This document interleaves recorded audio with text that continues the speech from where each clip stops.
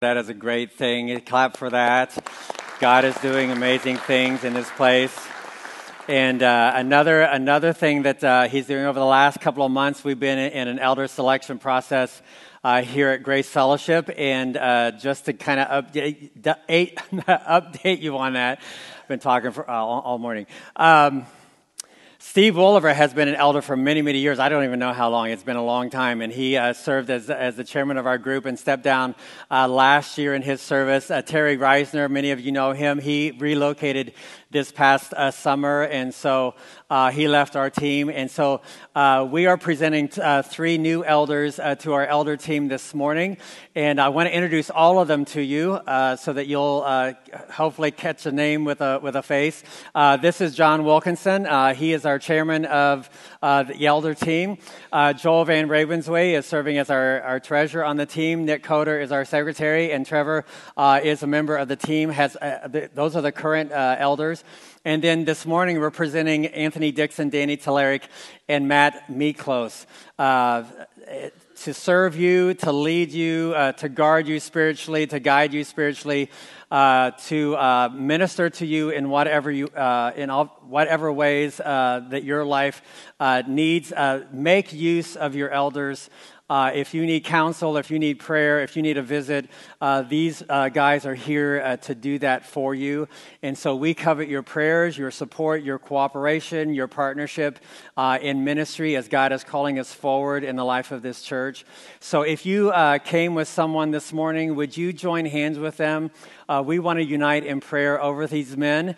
And so I'm going to ask them to kneel and have the current elders lay hands on them as we ask for God's blessing on these men. Father, we're thankful for what you've done in this place, and Father, your faithfulness assures us of your future for us. We ask for clarity in that vision. We ask, Father, for provision and prosperity and all the things that you've called us to, especially, Father, this morning as we present these men to you. We pray for their protection. We pray for their wisdom and discernment, that you would resource them with everything that they need to fulfill the calling that you've placed on their lives. That they would take seriously their responsibility to guide this church and to lead this church and to guard this church. Father, that you would give them all the wisdom and the gifting that they need to serve and to minister those who are entrusted to our care.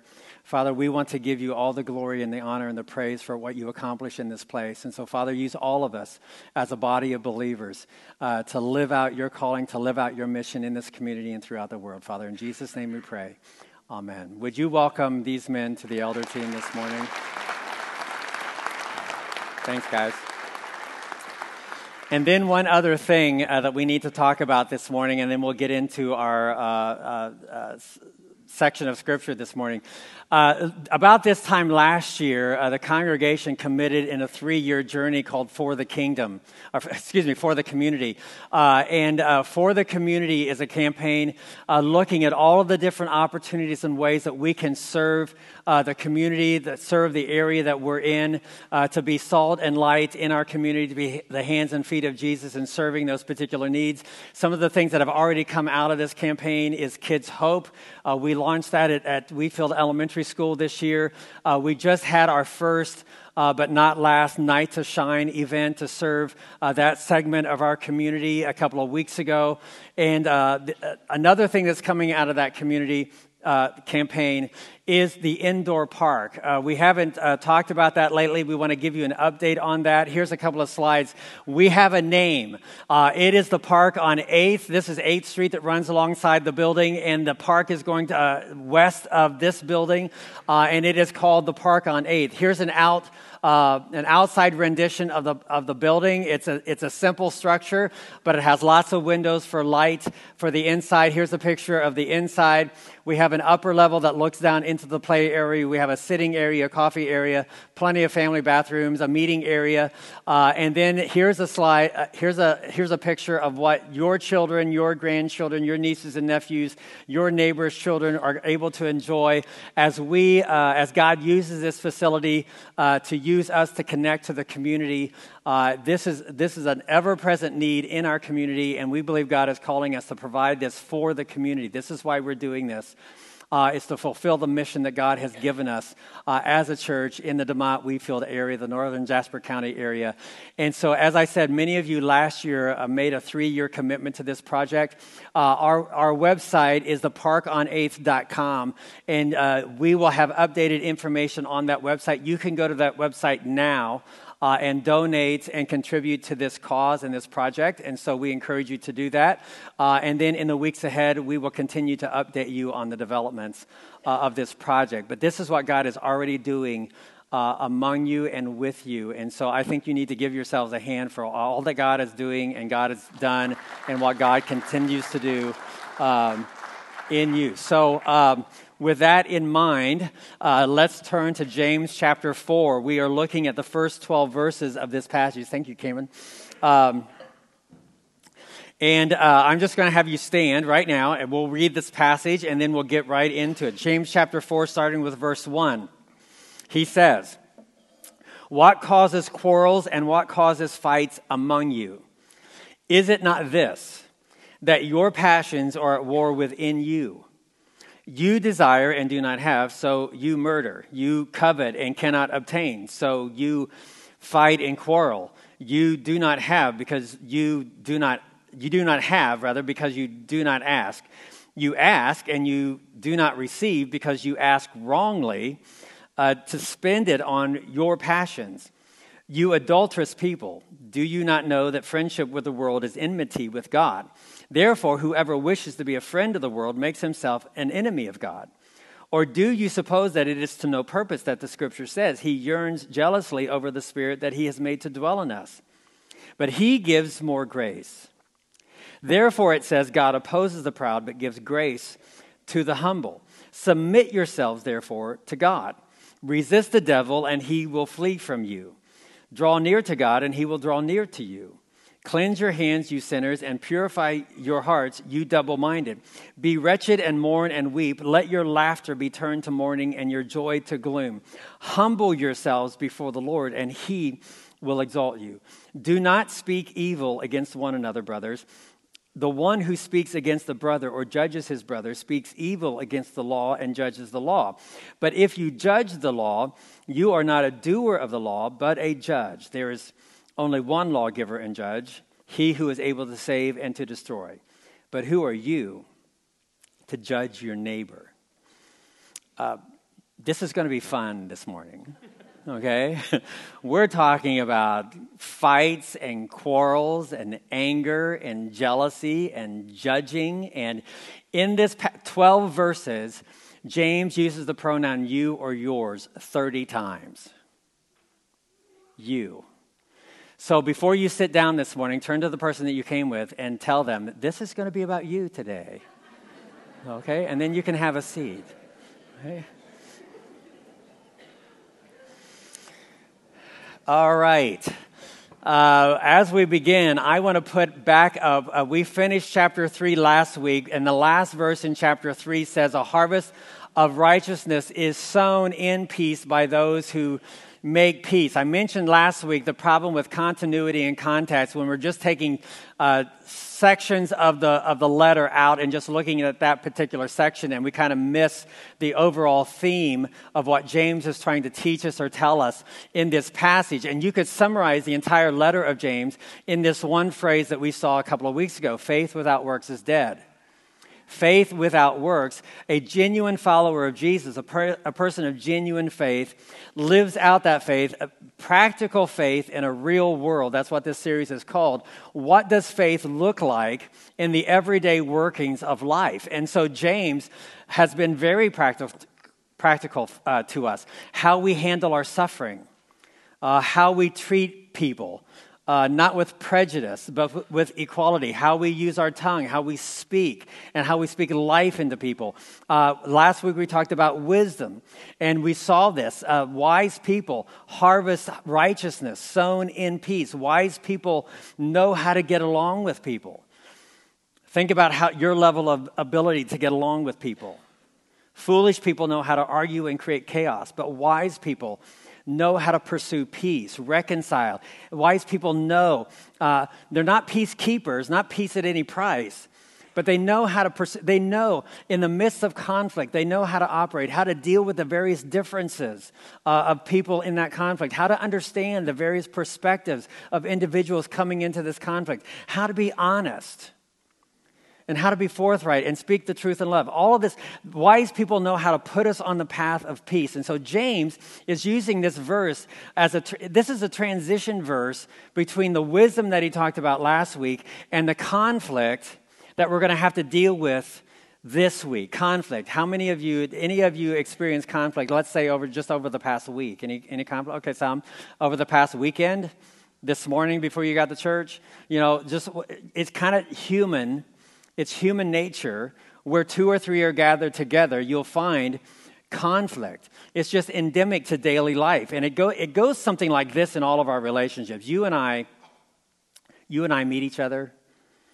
We have good first impressions. I mean, you seem like an okay person. I seem like an okay person to you. We get to know each other. We begin to like what we're learning about each other. We kind of like the same things. We have the same kind of interests. We agree on a lot of stuff.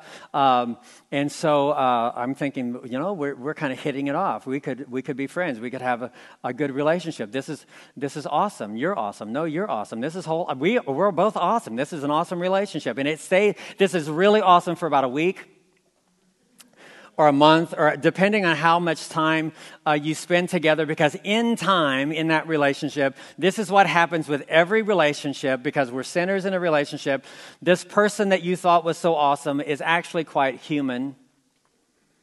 They have imperfections, they have flaws, you discover they don't actually agree with you on everything. They don't actually like doing everything that you like to do. They voted for the wrong presidential candidate. Who is this person that I thought was so awesome? And then if you give yourself time to kind of calm down and realize, he's human, she's human, I'm human, we're not perfect, we can get through this, we can get through our differences. And actually, when you get through this, I've often said that conflict is the doorway to deeper intimacy. If you allow conflict to serve its purpose in your relationship, friends, conflict doesn't create the difference in your relationship. It reveals the difference in your relationship. And so if you're wise, you know how to navigate those differences. That conflict can give you an opportunity to understand each other better. That conflict opens the door to where you can appreciate one another better. You don't agree on everything, and so now you can understand each other a little bit better. And all of those opportunities, if we're wise to walk through those and to navigate those, your relationship doesn't just go on, but it actually gets deeper. It actually gets more meaningful, not in spite of the conflict, but because of the conflict. Friends, this can happen in any relationship, from friends to coworkers to spouses to family members. And so, it's not the absence of conflict that builds a relationship. It's the navigating through the differences of those relationships that produce a harvest of righteousness, because it was sown in peace by those who make peace, by those wise enough to work through the conflict toward reconciliation. So James in chapter 4 maps out how this could look, how this should look, how this should play out in the life of a genuine Jesus follower. Faith without works is dead. And so a person with genuine faith processes conflict in a wise and godly fashion that brings about righteousness and peace, harmony. So let's unpack this. I'm just going to pull out a couple of phrases in the passage that I just read. In verses 1 through 3, James asks this question: what causes the quarrels? What causes the fights? And he says, your passions are at work within you. Your passions are at work within you. Most of us, most of the time, think that our anger is rooted in someone else or in something else. You make me so mad. You drive me nuts. If you weren't so, or if you hadn't, if you were just, you never, or you always, it's you. And James says, no. Before it's ever a you issue, it's a me issue. Anger and conflict, doesn't matter who it is or what's involved in anger is simply one of the many options that we choose in reaction to the circumstances we face. I'll show how this happens. Scenario number 1, I come home from work. It's been a great day. All my days work are great, but everything ran smoothly. I'm feeling good about my life. I'm feeling good about myself. I'm feeling good about the world around me. I love everybody. Everybody's so awesome, and so I'm just so excited to get home. And I walk into a chaotic disaster. How do I respond? Well, it's no big deal. We can handle this. We can fix this. What's going on? Let's talk about this. Tell me what's happening with you, because this can all work out. Scenario number 2. I come home from work. The day hasn't been that great. Actually, everything's gone wrong. And I'm feeling pretty bad. I'm emotionally drained. I've dealt with so many people today that I can't wait to get home, because the last thing I want to do is deal with another person. And so I walk into a chaotic disaster. What do? You got to be kidding me. Right? I don't want to deal with your problems. Fix yourself. Leave me alone, right? Now, the scenario has not changed. The only thing that's changed is you. How you've chosen to respond to the circumstances you face. Okay? So, think about this. Why is it that someone can say something to you one day and you just blow it off, smile, and go your way? But another day, that same person can say the very same thing to you, and you blow up and tear up the world. Why is that? The statement is the same. The person is the same.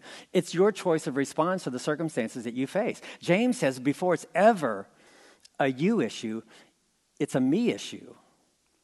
What's going on within me that creates the circumstance or the scenario that I'm dealing with?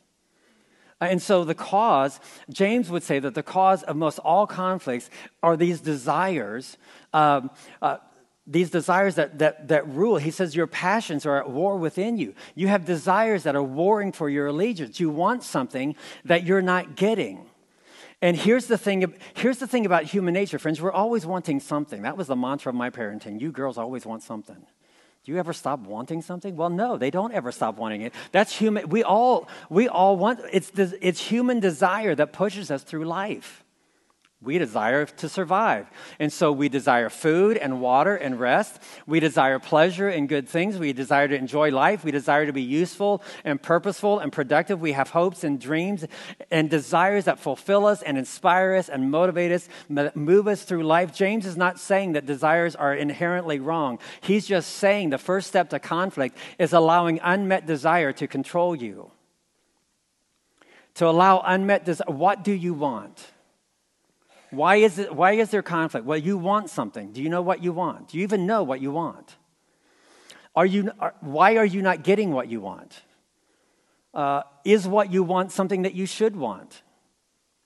Are you looking to the right source to get what you want, or are you looking to the wrong source to get what you want? There is a war of desire within you. There's an internal conflict that finds its way out into your relational world that's creating this conflict. And James is telling us it first starts in you. To be a person of desire is not a sinful thing.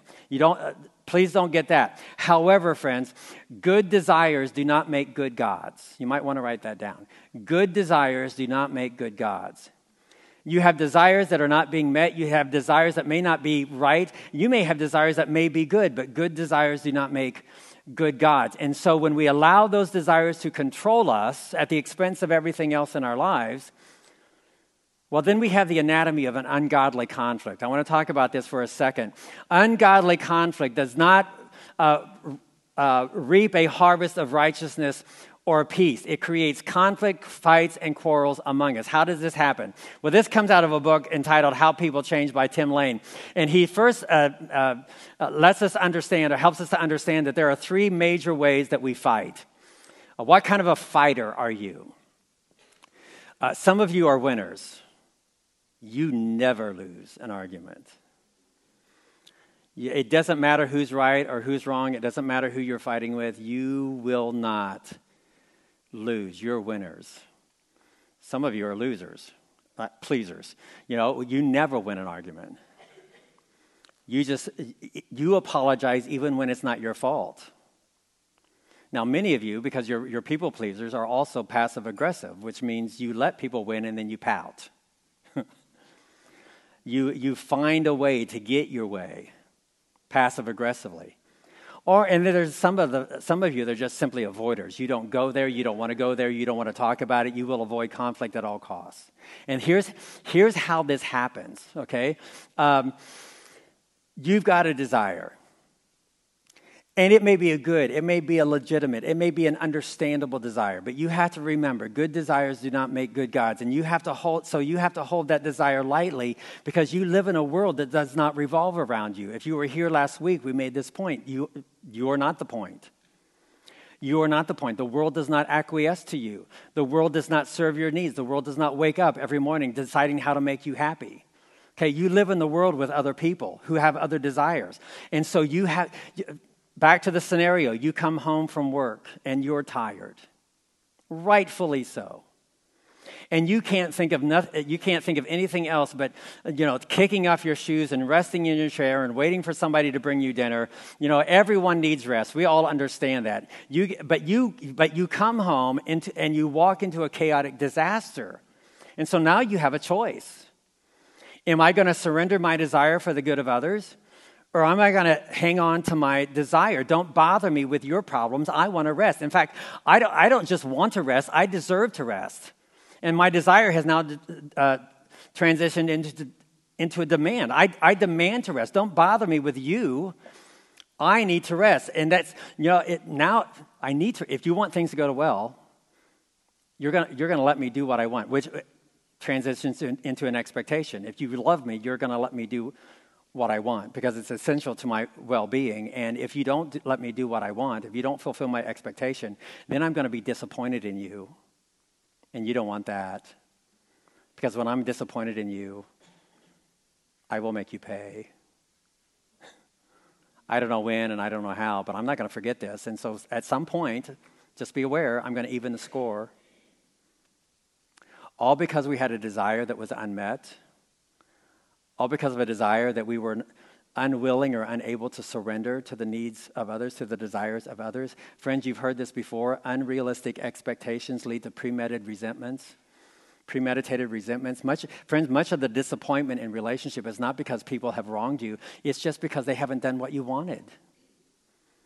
And so you allow that desire to turn into a need and a demand and an expectation and an ultimate punishment and a conflict in your relationships, all because you wanted something that you didn't get. Is it a legitimate desire? It may be, but that's not the question, friends. Is it a good desire? That's not the issue. The issue is, are you willing? We talked about wisdom and righteousness, doing the right thing, doing what promotes peace and harmony. Are you willing to sacrifice your desires for the desires of others? And so James is warning us here.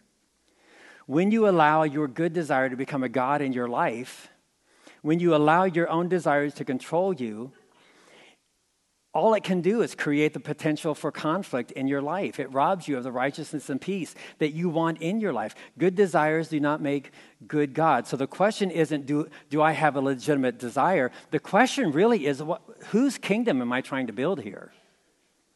Whose kingdom am I trying to build here? My greatest struggle in life is that I want to be the point, right? I like to be the point. I want to build my own kingdom, and I want my kingdom to stand, and I want all of you people to be loyal subjects in my kingdom.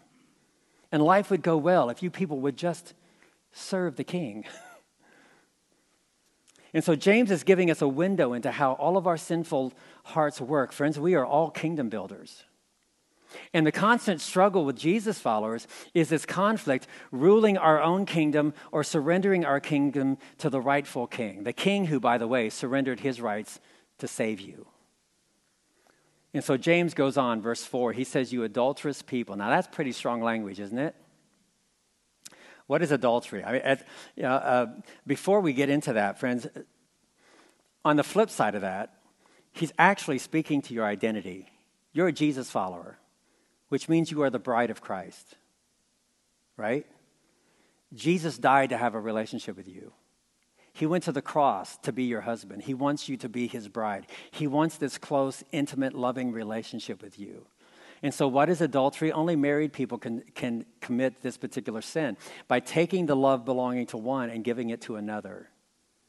And so in your married relationship with Jesus, we're unfaithful to him when we're trying to build our kingdom in conflict with his kingdom. The prophet Hosea in the Old Testament is a good example, illustration of this, where Hosea the prophet was called to marry a woman who was unfaithful to him.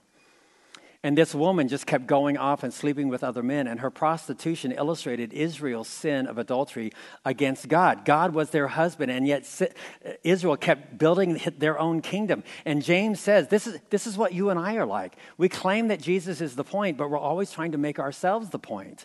And so we have kingdoms in conflict. So James goes on and talk. You can't be friends with the world and friends with Jesus. You can't be married to Jesus and have a relationship with someone else. And that's exactly, do you remember Jesus saying that? You can't serve two masters. You'll either love the one or you hate. You can't be friends with both. You can't. It doesn't work. Loving one is hating the other. And so James is telling us this is where all of this conflict is coming from. You're trying to live in two kingdoms. You're desiring to rule your own kingdom by trying to make Jesus the king in your life, and it's messing up your peace and your relationships. And our kingdoms are in conflict because our kingdoms are in conflict with the rightful king. And so what does God say to that? What does God say to that? This is pretty amazing, friends. If you look at verse 5, the cure to all of this is grace. And he says this in verses 5 and 6, that God yearns for you jealously, that he opposes the proud but gives grace to the humble. This is an incredible statement in the middle of James he's coming down quite hard on us.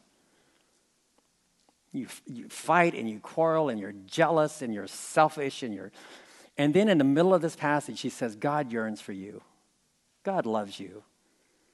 He's your husband. You're his bride. He is jealous for your love. Not in the way that we generally understand jealousy, like, there's an unrighteous anger and there's a righteous anger. Friends, there's an unrighteous jealousy, and usually we demonstrate jealousy out of our own fear and insecurity, trying to protect the kingdom that we have. But friends, God has nothing to protect.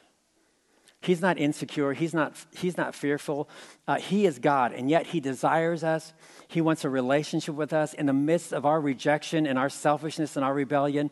He, like Hosea, is a husband time after time after time, pursuing Gomer, keeping after Gomer, jealous for the love of Gomer, will not stop loving Gomer and calling Gomer back into relationship with him. Even while we're straying, the Bible tells us in the midst of our selfish, petty, unrighteous anger, God is pursuing us with his love, constantly calling us back to himself. He gives us more grace. He relentlessly loves us and never gives up on us. How does one respond to that kind of love? When you're friends with the world and Jesus goes to the cross to win you back. Friends, only the humble experience and understand what that's like. Only those who are willing to admit their selfishness and their rebellion truly understand what the love of God means in your life.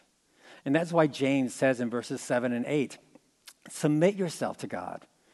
Resist the devil. Don't try to live in two kingdoms. Draw near to God. God will draw near. Mourn and weep. Humble yourselves. These verses can be summarized in the word repentance. Have a reorientation of your heart.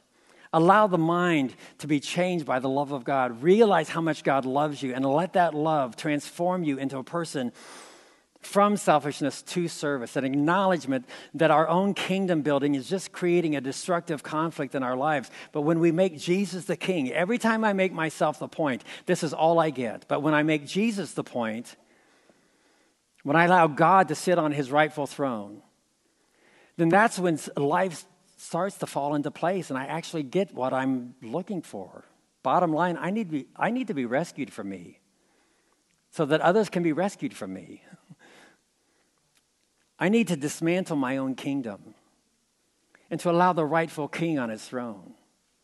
So what's the consequence of that when we do that? Well, friends, it's the peace and the harmony that we all want. It's being able to get along and enjoy one another and understand one another and support one another. What happens when selfish anger gives way to humble repentance and surrender to the kingdom of God?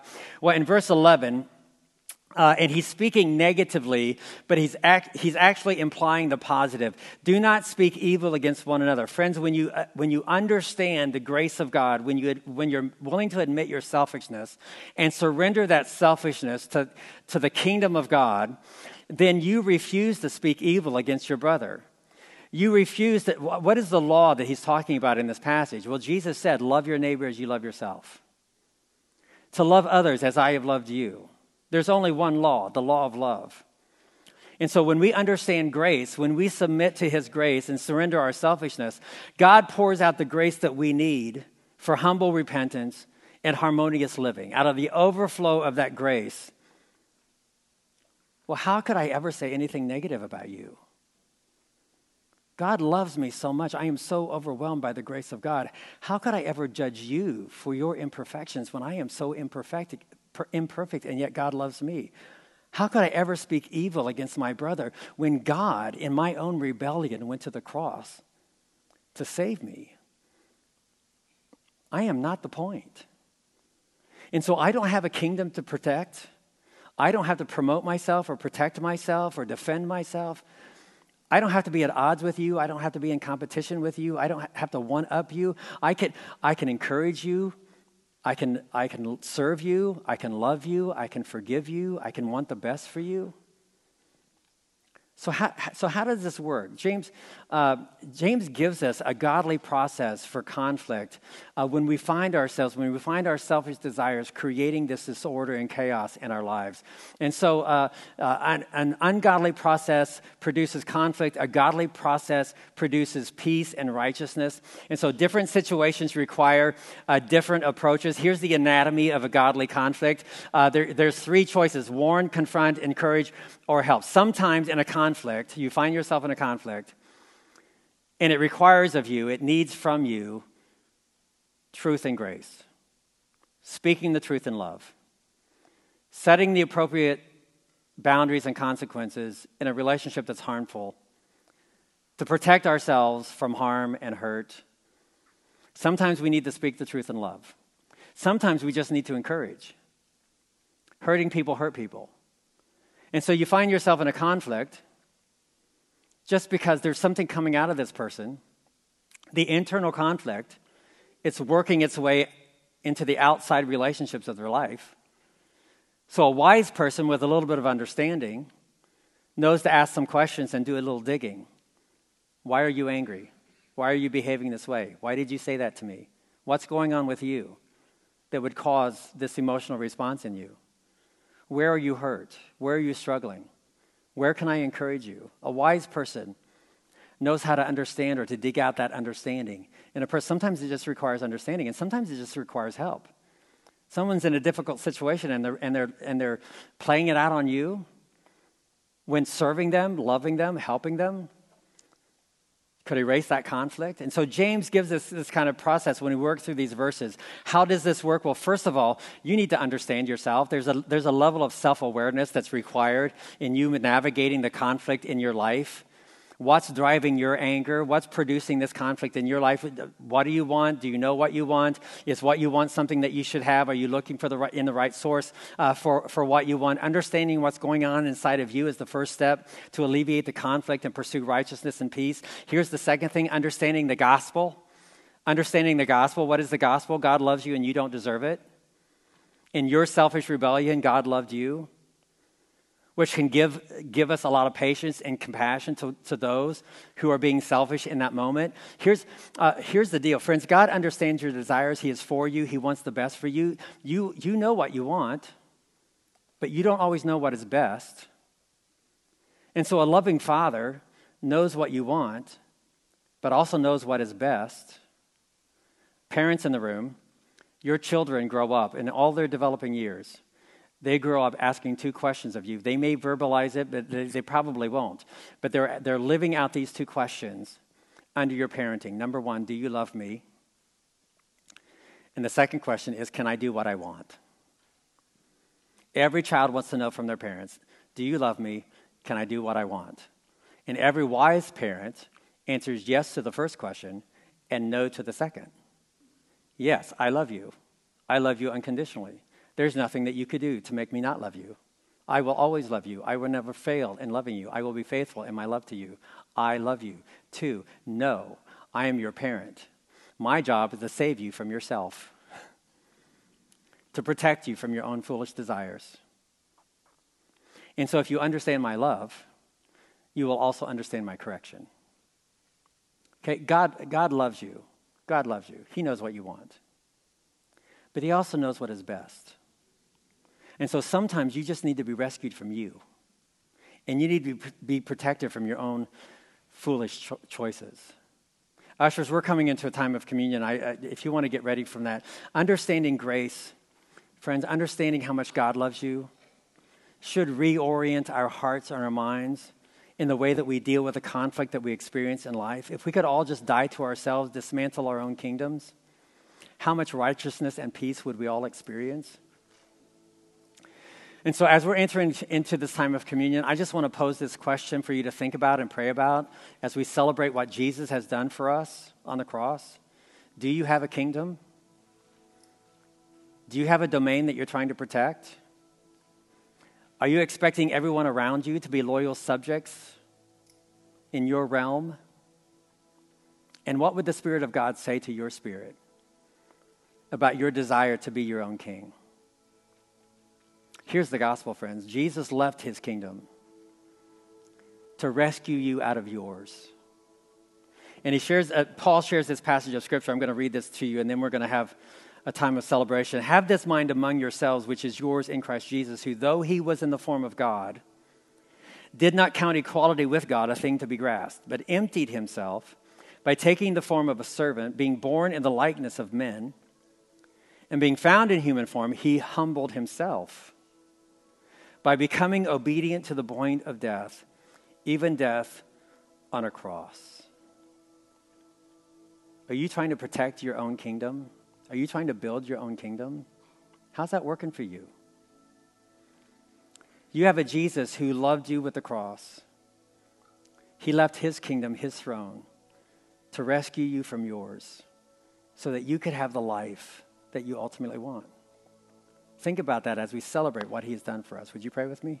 We thank you, Father, for this time of communion that reminds us every week that we are not the point. And when we make you the point, we experience the abundance of life you died to give us.